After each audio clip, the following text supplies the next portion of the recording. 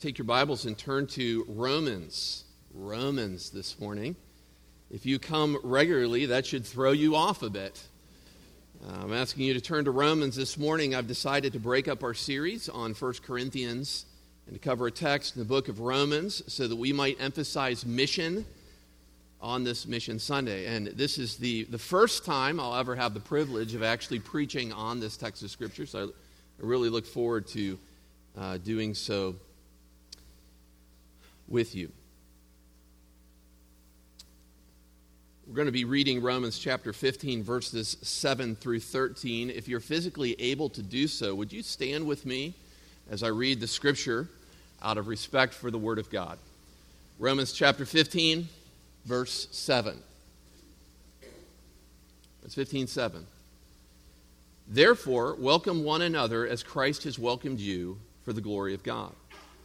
For I tell you that Christ became a servant to the circumcised to show God's truthfulness, in order to confirm the promises given to the patriarchs, and in order that the Gentiles might glorify God for his mercy, as it is written, therefore I will praise you among the Gentiles and sing to your name. And again it is said, rejoice, O Gentiles, with his people. And again, praise the Lord, O you Gentiles, and let all the peoples extol him. And again, Isaiah says, the root of Jesse will come, even he who arises to rule the Gentiles. In him the Gentiles will have hope. May the God of hope fill you with all joy and peace in believing, so that by the power of the Holy Spirit you may abound in hope. You may have a seat.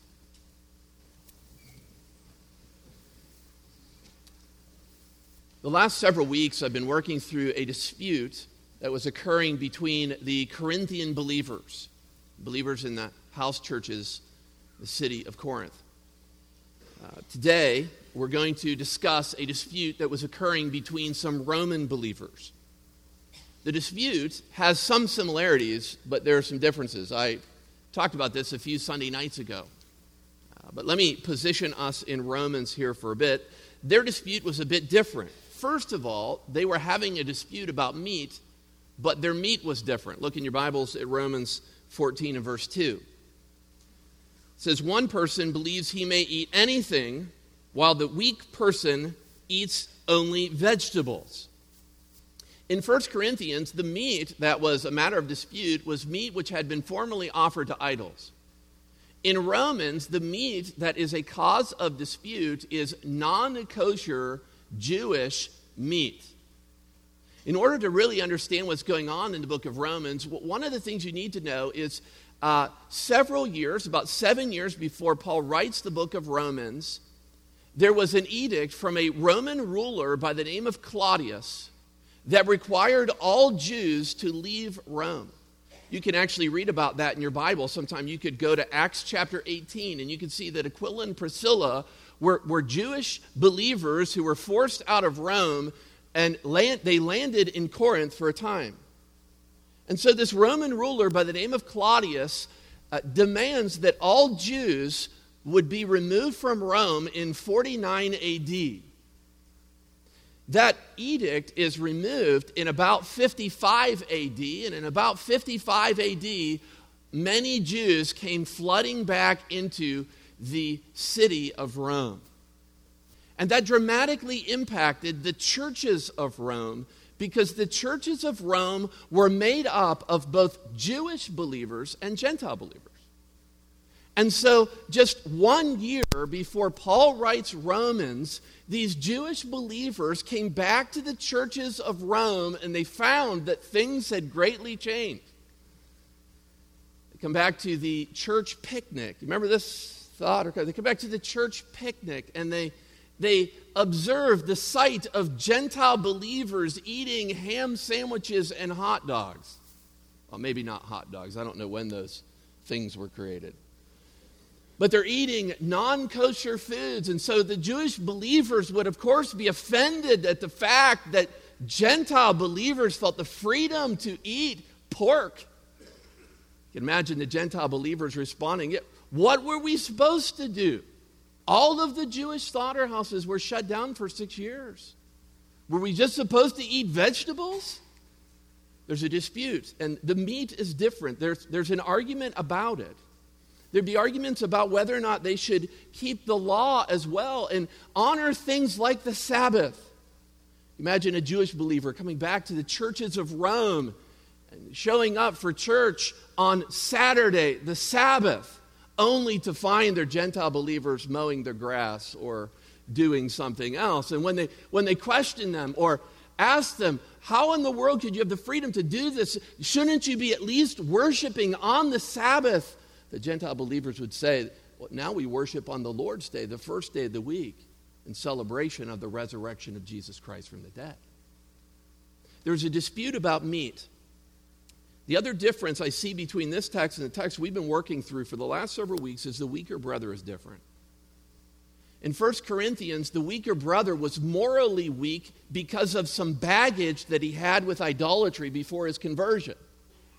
Whereas in Romans, the weaker brother, in my opinion, is a Jewish believer who believes that followers of Christ still need to obey the law of Moses. So, in Romans 14 and 15, when you read about a weaker and a stronger believer, I think that it almost across the board speaks of the differences between Jewish and Gentile believers in the city of Rome. In other words, the weaker brothers, they were Jewish believers. The stronger brothers in Rome were primarily Gentile believers. That is why Paul can take two twin paragraphs to close out this section and make an exchange. In verses 2 through 6 of Romans chapter 15, Paul gives a concluding paragraph to the whole dispute between Jewish and Gentile believers, and he implores the weak and the strong. He's got two categories there. But then in verses 7 through 13 that I just read, he's got two categories of people there as well. The two categories are Jews and Gentiles. And instead of those being like two different groups of people or two different discussions, I think Paul's giving us two different ways of looking at the same issue or problem in Corinth. There are many similarities in these two paragraphs, and just for a moment, I'd like for you to see some of them. In Romans 15, verses 2 through 6, and then in verses 7 through 13, these similar passages are arranged in the exact same way. Both of them start with an initial command. Look in your Bible at verse 2. Let each of us please his neighbor for his good. Might not be obvious or easy to see in our English Bibles, but that is a command from the Apostle Paul. We are to be pleasing our neighbors for their good. He follows that same pattern in verse 7 when he gives them an opening command in the paragraph that we're going to be looking at when he says, therefore welcome one another. That's a command or an imperative. He follows the commands by giving the example of Christ or grounding these commands in the example of Christ. So look in your Bible, look down in your Bible at verse 3, and the first words of verse 3 are, for Christ. So Paul's basically saying you need to please your neighbor for his good, and let me give you the reason why, because Jesus did this too. But then you look a little bit later in your Bible in verse 8, and notice how it's parallel. Look at the first word of verse 8, for I tell you that Christ. So the reason you should be welcoming one another is Christ was welcoming of other believers and other types of people in the assembly. He follows both of the examples of Christ by giving scriptural warrant for what he believes. So look in your Bible at verse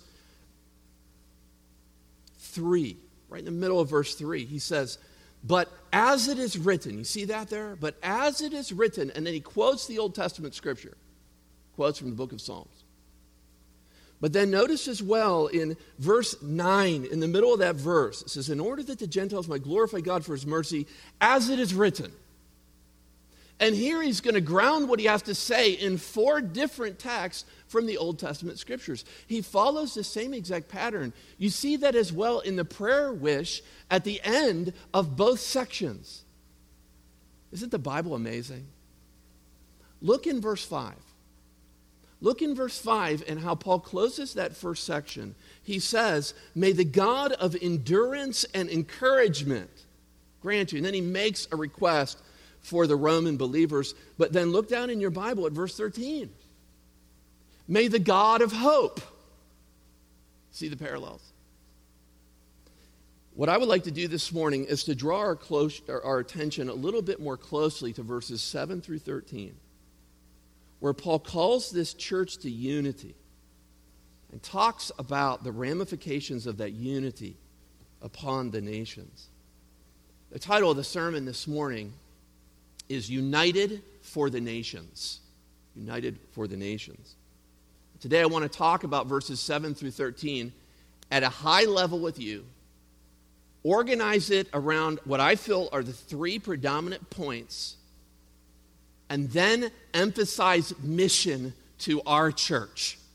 At the end, if you pay close attention, you follow along, we're going to make some very pointed applications for our own assembly as we think of mission in this world. And so, first of all, I would like to look with you at verse 7, where Paul gives us what he wants from us.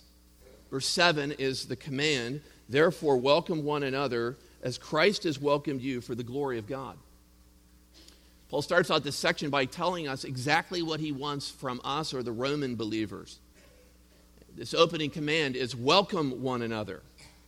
In verse 7, Paul stresses the need for us to welcome each other by repeating that verb twice. Welcome one another as Christ welcomed. This word for welcome is used in the sense to receive or welcome another warmly.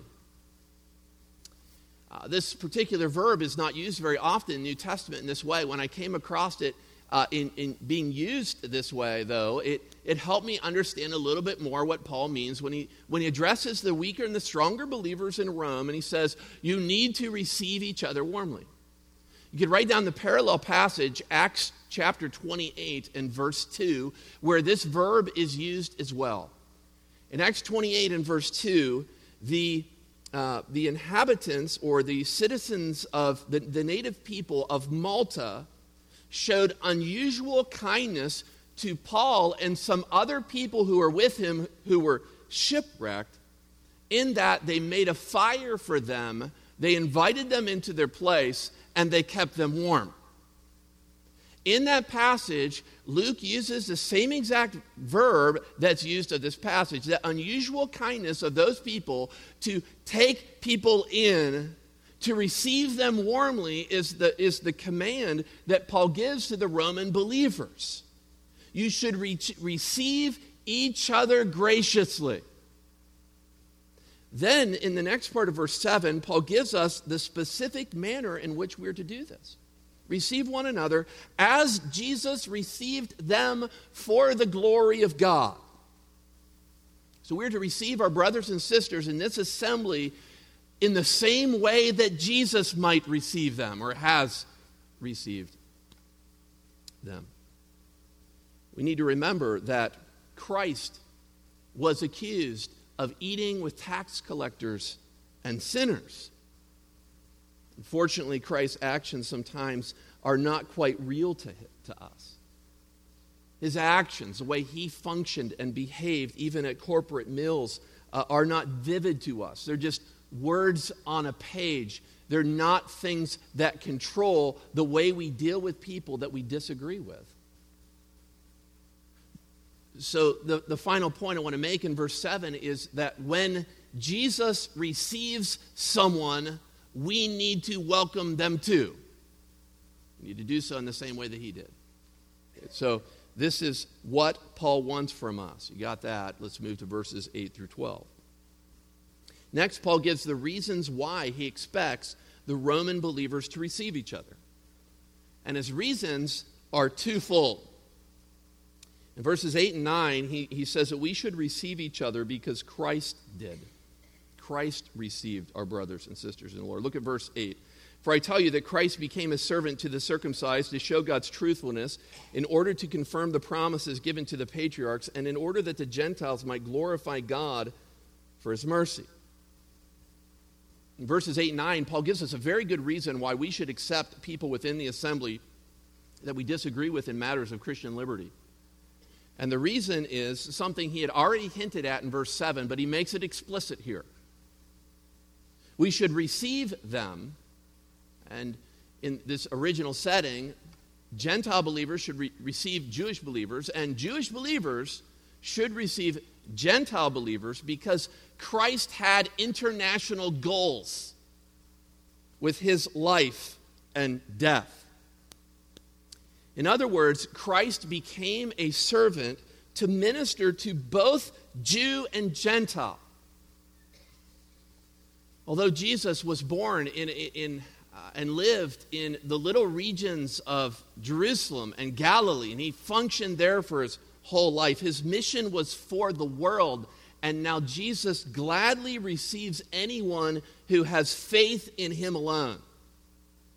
So as we're working down through the text, you can see the twin or parallel purposes of Christ's ministry in the middle of verse 8 with the phrase, in order that, and then the beginning of verse 9 with him repeating that phrase, in order that. So look with me at verse 8. For I tell you that Christ became a servant to the circumcised to show God's truthfulness, and here's his purpose, to confirm the promises given to the patriarchs. The Jewish fathers, people like Abraham, Isaac, and Jacob. Jesus came and he ministered to the Jewish people. He became a servant to confirm the promises God made to the Jewish people. It's part of his purpose.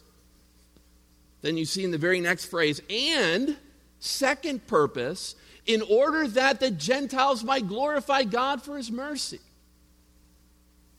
So to a church that was having a hard time of receiving or accepting each other along ethnic lines, ethnic diversity, Paul says you must receive them because Jesus came and he functioned and lived to confirm promises to Jewish patriarchs and so that Gentile people might be able to stand with Jews and glorify God for his mercy. So men and women, we must never discriminate in whom we offer the gospel to. We're not specifically targeting any financial class of people at Colonial Baptist Church. We are not only seeking we're not seeking any one ethnicity of people either. In other words, when you see a lost person, a lost soul, do not stop to consider their social strata or their ethnic makeup. Instead, reach out to them for the gospel. Don't discriminate in your neighborhood. It may be that you live in a place in Chesapeake or Virginia Beach or Norfolk that is greatly diverse. My answer to that is great. Reach out. Give all of your neighbors the gospel of Jesus Christ. All people need the gospel of grace. And all categories of people can now be saved because of the work of Jesus Christ. Christ came not only to save Jewish people, he had international goals in his earthly ministry, and we should welcome all other believers in this assembly because Christ provided a way for them to be saved. So we should receive each other because Christ did. And then secondly, we should receive each other because the scriptures describe it. So Paul's answering the question, why should you welcome each other along ethnic lines in the church? And what he then goes about doing from verses 9 through 12, and we'll just look at this at a high level, is he goes about quoting 4 different passages that are from the Old Testament that are to demonstrate that within the eternal purposes of God, God has a desire for Gentile people to be converted as well. In my opinion, this text is primarily directed at Jewish believers who are having a hard time accepting Gentile believers as full-standing members of the church of God. And so what Paul does here is he says, let me just remind you of a few texts of Scripture. Okay. And I just want to draw a few observations from these. Again, we can't look at every one in detail. But let me just make a few of these observations about the 4 quotes that occur from verses 9 through 12. First of all, each one of these 4 citations contains Gentiles praising the Lord. You notice that? Each one of them. Where Gentiles is mentioned 5 times in verses 9 through 12. In the quotations, 5 times. So each one of these quotes from the Old Testament scriptures, Paul brings to light because it has the Gentiles praising the Lord. Another observation about the 4 quotes that is just amazing to me is that within the 4 quotes, Paul calls from testimony from every section of the Jewish scriptures, or of the scriptures. And so he has quotations that come from the law and the prophets and the writings of the Jewish Old Testament.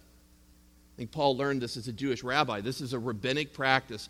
Rabbis would often do this if they're trying to prove their point.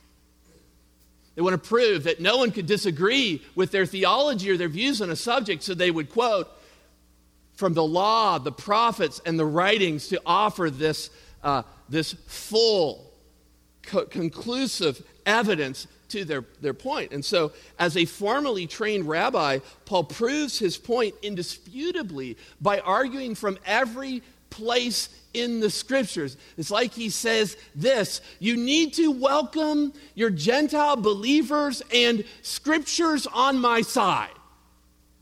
Every part of it. The law, the prophets, and the writings, God wove into all of those writings that God was always concerned for Gentile people. It's one other observation I would have you see in these 4 quotations, and you could study them. You could go back into the Old Testament and look at each one of them in their original context. But Paul here, I want you to notice as well that in those 4 quotations, the first and the last ones give declarations or simple statements regarding Gentiles praising the Lord. The first and the last. And the second and the third involve imperatives or commands where Gentiles are commanded to join along the Jews and worship God. Okay, and in my opinion, I think that the emphasis or the stress in this text is placed upon those simple statements, the first and the last, where Paul is appealing or explaining to Jews, again, maybe reminding them again, that the Gentiles praising God was predicted in the Old Testament times. The Gentiles would be empowered to worship God. I think for Paul, his views of Jesus Christ as the Son of God, that time is now. Gentiles are full-fledged worshipers of God. And the Jewish believers must see this. Jesus has provided a way for everyone to be included. And so this is why we must be united. Jesus welcomed Gentile believers into God's family, and the Old Testament spoke of a time when it would happen. So, in other words, we need to make sure that we're unified as well as a church. And there's no good reason for us to be divided up along this sort of ethnic barrier. But there's one other thing I want to show you in the text, and that's verse 13. This is really the primary reason I chose this text to speak from. Third, I want you to see for what purposes Paul demands that Roman believers welcome or receive each other. I think we can begin to see this in his prayer wish in verse 13. Look in your Bible at verse 13. May the God of hope fill you with all joy and peace in believing, so that by the power of the Holy Spirit you may abound in hope. My opinion, Paul wants this church to be united so that they might abound in hope. More specifically, in verse 13, he says that he wants the God of hope to fill them with all joy and peace in believing, so that through the Holy Spirit they would abound in hope. As you look at Paul's prayer wish here, it's pretty exorbitant.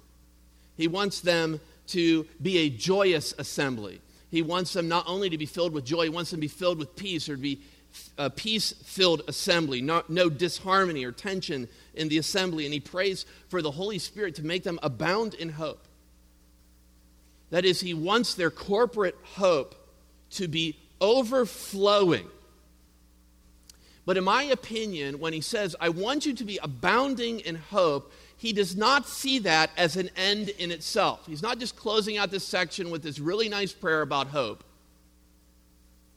But there's a reason why Paul really wants this church to be the sort of church that's filled with joy, that's overflowing with hope, that's filled with peace. And that, I think, we can see in the rest of the chapter. It's very interesting to me in the very next part of chapter 15, after he closes this chapter out, in verses 14 through verses 21, Paul mentions the Gentiles 3 more times. Look with me in your Bible. I'm just going to read it without saying much about it. But verse 14, I myself am satisfied about you, my brothers, that you yourselves are full of goodness, filled with all knowledge, and able to instruct one another. But on some points I've written to you very boldly by way of reminder because of the grace given to me to be a minister of Christ Jesus to the Gentiles in the priestly service of the gospel of God, so that the offering of the Gentiles may be acceptable, sanctified by the Holy Spirit. In Christ Jesus, then, I have reason to be proud of my work for God, for I will not venture to speak of anything except what Christ has accomplished through me to bring the Gentiles to obedience by word and deed, by the power of signs and wonders, by the power of the Spirit of God, so that from Jerusalem and all the way around to Illyricum, I have fulfilled the ministry of the gospel of Christ. We'll stop there for sake of time. What I want you to see, though, is that Paul's not done talking about the Gentiles. If you actually do a word study of the word for Gentiles, you'll see that it starts in chapter 5, and he just keeps saying it over and over and over again. And so one of the reasons that Paul wants them to be the sort of church that's harmonious, abounding in hope together corporately, is so that God might also use them to reach other Gentiles for the glory of God. Of course, Paul is a minister of the gospel to the Gentiles, but where he's going in the very next paragraph is to explain to them that God has placed a new group of people, a new group of Gentiles on his heart. And it is his desire that the Roman believers would be of a help or an encouragement to him as he goes there. So if you look at verses 22 through 29 in your Bible, you see that Paul targets a specific type of Gentile people. Look in verse 22. This is a reason then why I have so often been hindered from coming to you. But now, since I no longer have any room for work in these regions, and since I have longed for many years to come to you, I hope to come in passing as I go to Spain, and to be helped on my journey there by you. Once I've enjoyed your company for a while. At present, however, I'm going to Jerusalem, bringing aid to the saints. For Macedonia and Achaia, I have been pleased to make some contribution for the poor among the saints at Jerusalem. For they were pleased to do it, and indeed they owe it to them. For if the Gentiles have come to share in your spiritual blessings, they ought also to be of service to them in material blessings. When therefore I've completed this and have delivered to them what has been collected, I will leave for Spain by way of you. I know that when I come to you, I will come in the fullness and blessing of the blessing of Christ. Here we learn that Paul not only wants to reach Spain, he desires for the unified Roman believers to help him through their prayer and their support. And this is, I believe, one of the main reasons why Paul wrote Romans. Some commentators actually believe that this is the main reason that Paul wrote Romans, because he wanted to generate support from the Roman believers for this new mission that he had to evangelize and reach Spain. I think it's necessarily the primary point, but regardless, Paul desires here, I believe, to follow a pattern that he's used in his apostolic ministry in his previous missionary journeys.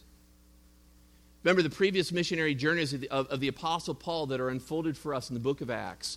Paul normally starts at the church at Antioch. You remember the 3 missionary journeys of Paul? You remember the map in your Bible? If you look at the map in your Bible and you see the 3 missionary journeys of the Apostle Paul, you see that each one of those missionary journeys started from the church at Antioch, and from there Paul went west in a circle. When Paul is writing to the Roman believers, I think that he is primarily asking them to become the new Antioch for the West. As he thinks of Spain to the far west, I think it's Paul's desire that the Roman believers would help him on his way to minister the gospel, minister to the gospel to the people of Spain. Okay. As we look at this text, I want to suggest that Romans 15, 7 through 13, the passage we went quickly through this morning, is not only Paul's way to close out a debate about certain foods and Jewish laws, it's also a way for him to pave the way forward for the mission and the desire that he has to reach the Spanish people. This church must be unified. They must be filled with peace. They must be abounding in joy. It must be a joyous church. They must have corporate hope in Christ so that they can be used by God to help him reach Spain. So Roman believers must be united for the good of the nations. Having worked through this passage, I want to make a few final applications to us as a church, and I have 3 points of application. They won't take as long as the 3 points in the sermon. First, I want to, in pointed application to our church, I want to remind you that there are great numbers of lost people around our church building. We are surrounded by approximately 250,000 people within a 5-mile radius of this building. And our population density is, as far as I did a little bit of math, it's 4 or 5 times more dense than it was for ancient Rome or Corinth. In other words, what I'm suggesting to you is we have an even greater opportunity for the gospel of Jesus Christ than Paul or the ancients did. We're surrounded by many lost souls, 250,000 people within a 5-mile radius from where you're sitting right now. Not only are there great numbers of lost people around us, I also would suggest that the nations are here. The nations are here. Our cities boast of great ethnic diversity. The nations are here. Our location is highly transient. By that I mean that people come from all over the world to the Hampton Roads area, and they're here for just a short time, some of them, for a few months or a few years. Then they're spread out all over the world again. The opportunity to reach our region is an opportunity to reach the world with the gospel of Jesus Christ. You add to that as well the huge percentage of people in our area that are military. There are currently 83,000 active military personnel in the Hampton Roads area. And these people are living in our neighborhoods. These people are people that we can evangelize. They're people who will then be deployed and sent out all over the world. We must be united for the nations as well. We can't be bickering, arguing over different areas of Christian liberty whenever we have such a great opportunity to be united, to take the gospel to the people around us. And so, the 3 applications are this. There's a great number of lost people around us. The nations are here. But then my 3rd application is we are here as well. We are here. This is where God has placed us. You look at this map. This map represents what God has blessed our church with. In our church, we have 381 family units in our location. And we're sprinkled out all over the map. All over the map. Each pin on this map represents one of the families of our church. I want to especially thank John Perry, who helped me get this map this week. He can do amazing things. Our church database actually makes it so that we can put all of our members on the map. I look at this area, I think of hundreds of thousands of people, millions of people. I think of 381 homes where people know Jesus Christ as their Savior. We have an opportunity to reach this region for the gospel of Jesus Christ. We must not only reach the nations, we must reach our neighborhoods. This past week I was praying about the sermon, my family, and how we might reach our neighborhood. Our neighborhood is in Greenbrier. It's about 2 miles from here. The housing development is called Huntington Woods.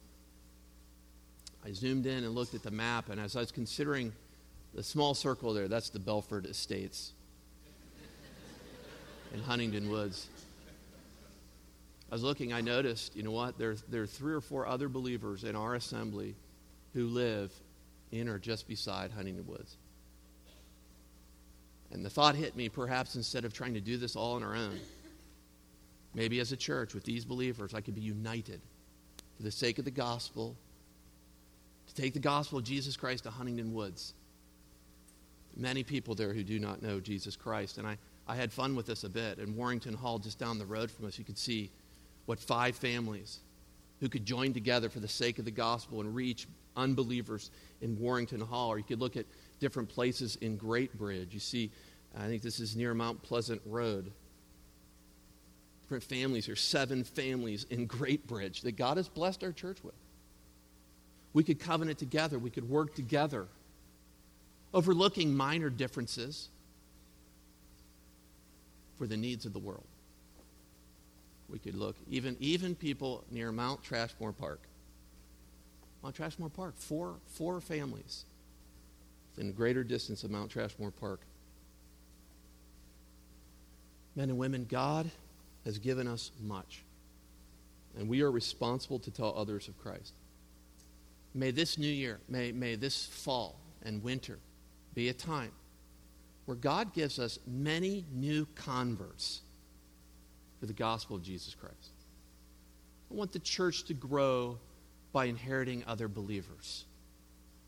But may God so burden our heart that we would actually get together with some other believers in this assembly, other members, and strive through prayer and through energy and zeal to reach our neighborhoods for the sake of the gospel of Jesus Christ. God put us on this map, and he has done so for a reason. I pray that we will be like the church that Pastor James read about this morning, the church of Thessalonica, who trumpeted out, sounded forth the word of the Lord. Let's pray together. Father, I thank you for the privilege of working through this text. I thank you, Lord, for how you have placed this passage in Romans to help believers see through their differences. See that Jesus' purposes included the patriarchs, the Jewish patriarchs, and the Gentiles. Lord, I thank you for the masterful way that you led the Apostle Paul through the inspiration of the Spirit to place this text in a passage that points forward to Paul's vision and hope for Spain. Lord, may you give us a vision for our own neighborhood, for the gospel of God. May we not just be a church that only puts money in the plates to support mission, but a church that puts our lives at your disposal to make a difference in the Hampton Roads area.